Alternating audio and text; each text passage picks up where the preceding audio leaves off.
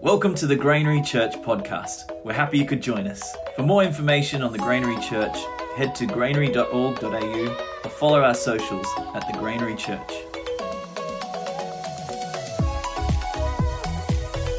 When I was a child, I grew up in Northampton and my grandparents lived in Waratah, and we used to drive through Waratah West to get there. And I remember looking out the window, and this is before you had to wear seatbelts as a child, just sat there. And we went through a First Nations community. Just remember seeing the children playing there. And many years later, I met a pastor named Bill Simons, and I discovered he was one of those children, and he was stolen from his parents from that community. And I didn't know. And I lived half a kilometre away. And sometimes you think you know things, and you don't know.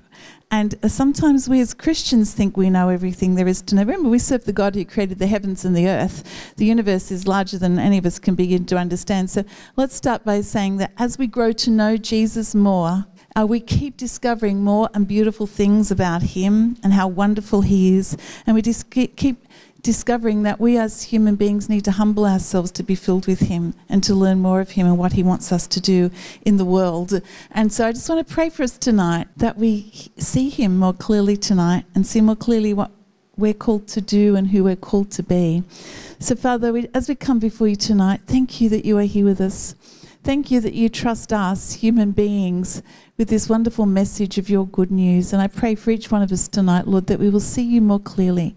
That any way that we've put you in a box and decided you are just like this and we know all there is to know, Lord, break us out of that box tonight and help us to see your beauty, your kindness, your holiness, your majesty, your power. Help us to see you more clearly tonight, Father, in Jesus' name. Amen. In 1894, there was a lord called Lord Kelvin, and he was speaking at the British Association for the Advancement of Science, 1894. And this is what Lord Kelvin said: "There's nothing new to be discovered in physics. All that remains is more and more precise measurement." So basically, he believed by 1894 they'd worked out everything there was to know about physics. And then only 11 years later, Albert Einstein burst onto the scene, and he published a paper on special relativity.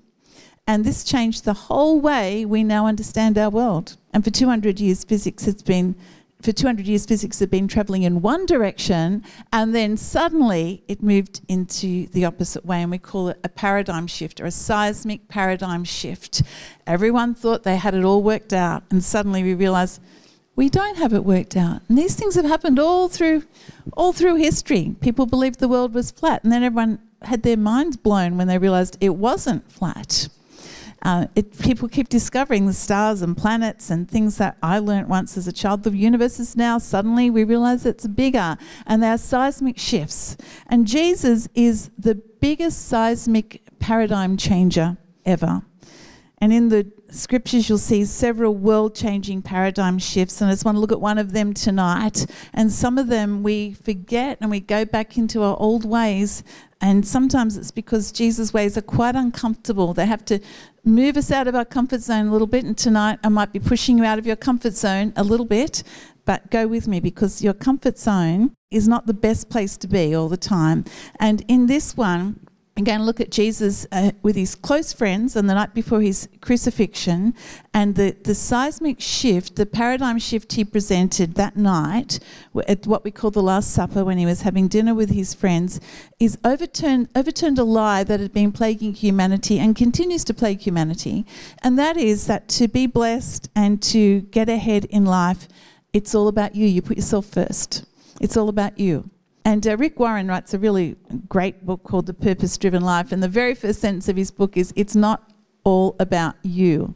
That's a shock, isn't it? I mean, really think about it. If someone says, it's actually not all about you. Well, basically, we do like to think everything is all about us. And this is a seismic shift. So let me just read this story to you. It might be familiar to many of you, but I want to point out a few things here. It says this: Jesus knew the Father had put all things under his power, and that he had come from God and was returning to God. So he got up from the meal, took off his outer clothing and wrapped the towel around his waist. After that, he poured water into a basin and began to wash his disciples' feet, drying them with the towel that was wrapped around him. So here we have a very interesting situation. Even if you're in the room that night and you didn't know who Jesus was, you didn't know he's God, you didn't know everything that's about to happen, at least you knew this from being there with him for a long time, particularly those friends who'd been wandering around with him. You know he's a highly respected teacher and rabbi. In other words, in the room, you have levels of people and Jesus is the top. Now, in this society, the top person does not get down and serve other people. And what Jesus did in this time for these people, and I want you to see this tonight because you may have heard that story and think, oh yeah, this is what Jesus did. What he did was he took off his crown and he put on an apron. And he chose to do it. He chose to serve these people. I just want to read this again and unpack this a little bit for you.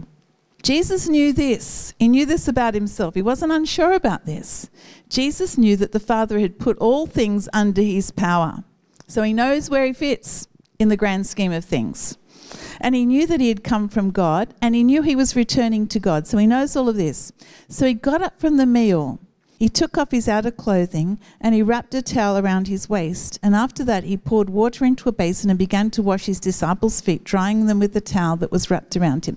Now, this is why they did this. Because in these days, people wore sandals and we didn't have tarred streets like we have now. People walked through the dust and the dirt and the animal poo and whatever was on the ground. And then they came to dinner and the table was on the ground as well. So everyone sat round there with their smelly feet.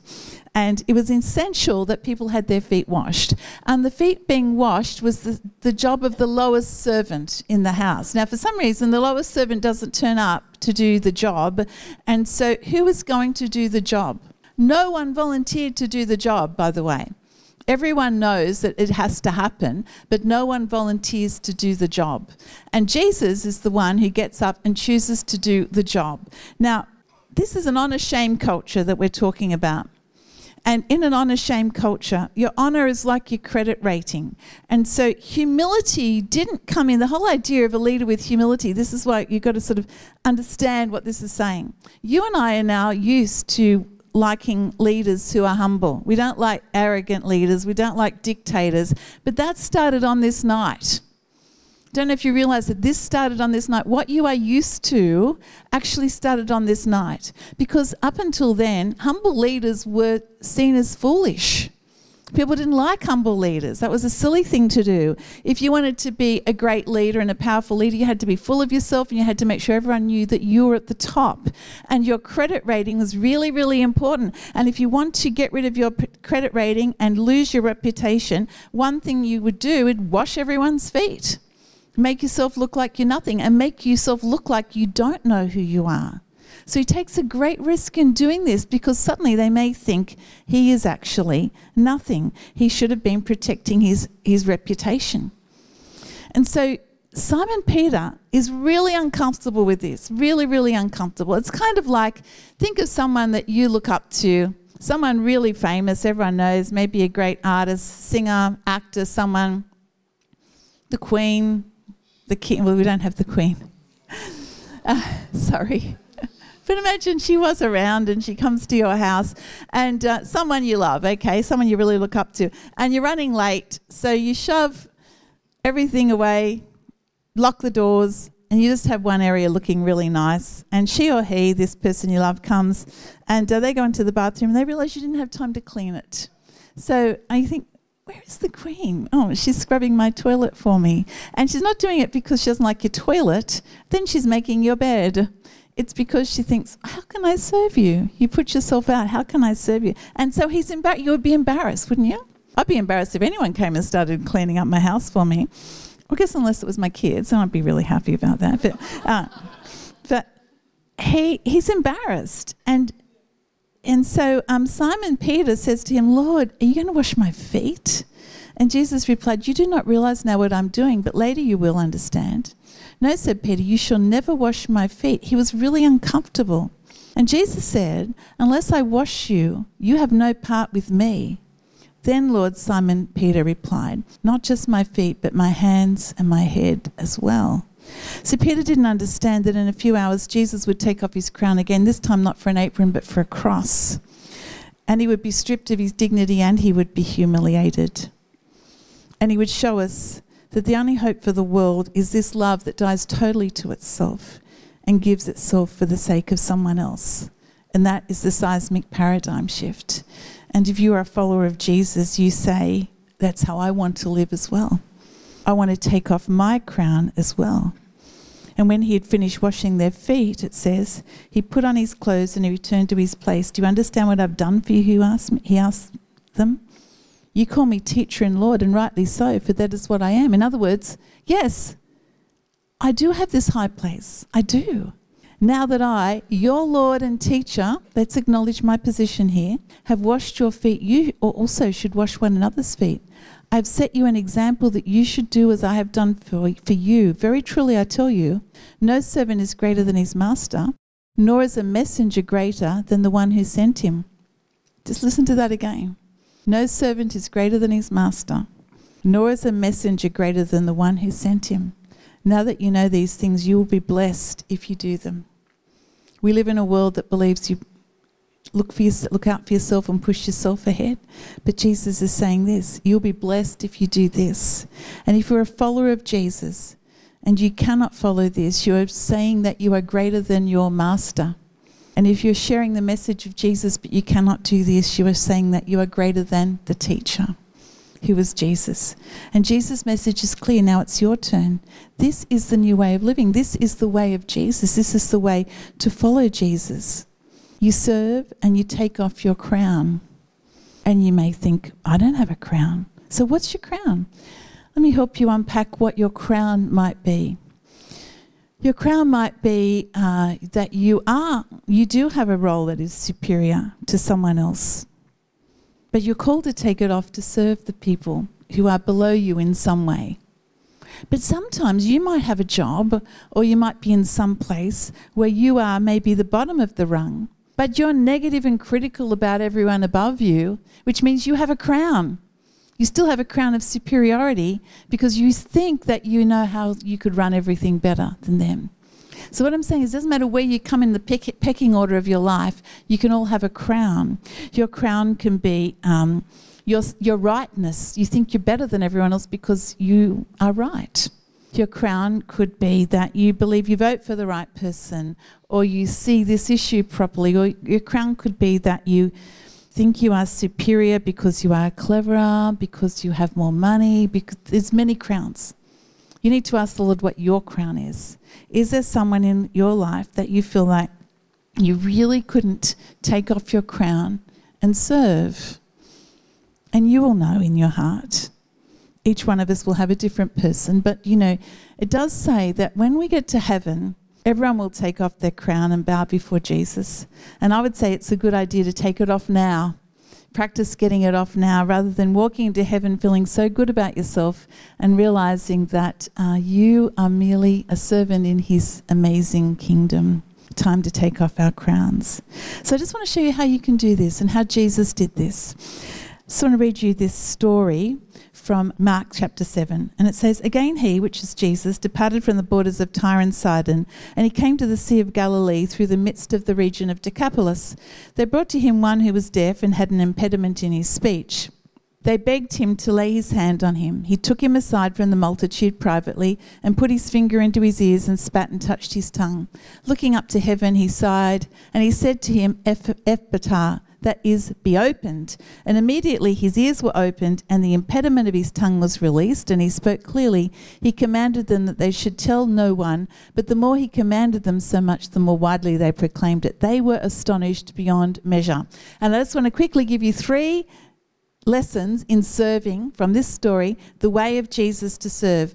Firstly, Jesus served in close proximity. It says they brought to him one who was deaf and had an impediment in his speech. So he was close to him. Sometimes we want to do something that's big and bold that everybody notices. But you know what? No one gets the Nobel Peace Prize just for loving their neighbour, the unseen person. No one might notice. And that's where you find out if you're doing it so that people think you're amazing, or you're doing it because you truly love people. And this one was brought to him, and he was deaf and he had an impediment in his speech, and he was way down the chain in that social setting. He would have to have been probably a beggar as well to be in that situation. And Jesus ministers to the people who are right in front of him. And every day this week, someone will be right in front of you, or God will bring someone to your mind right in front of you. And whether you're here or wherever you are going this week, there'll be people in front of you, just like they were with Jesus. And Jesus is asking you to listen every day, to listen, because he's sending you out into the world to take off your crown and put on your apron and serve. And there'll be someone brought in front of you.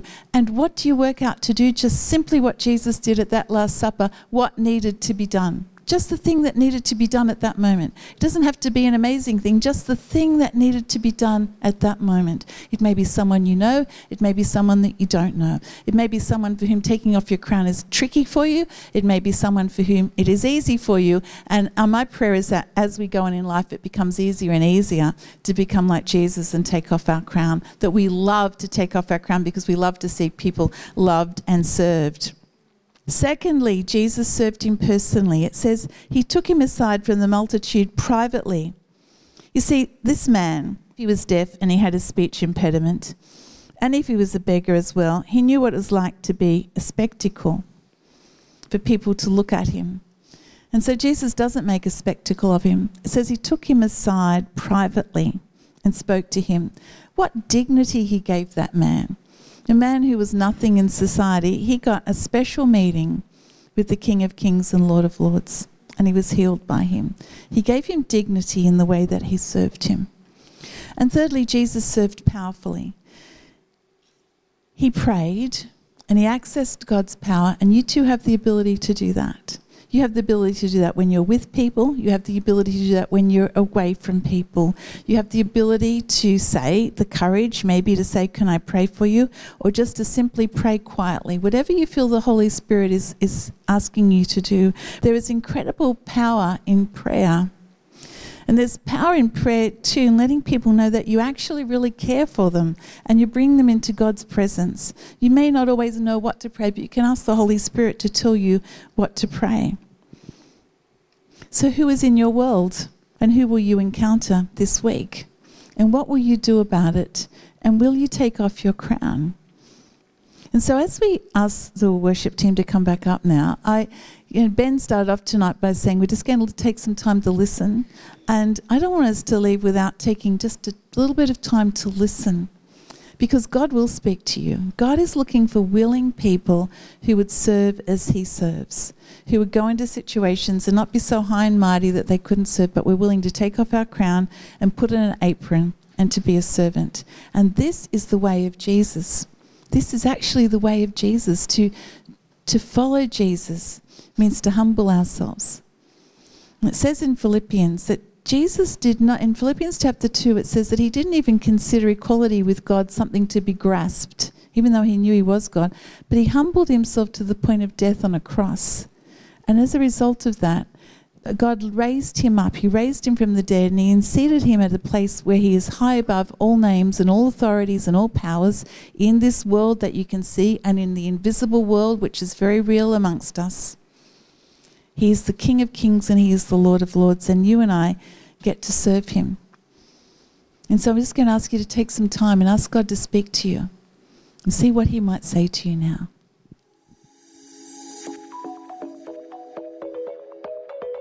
Thank you for listening to our Sunday podcast. If you enjoyed it, either subscribe or follow on the podcast app that you use to keep up to date on when our next Sunday podcast gets released. Have a safe and blessed week.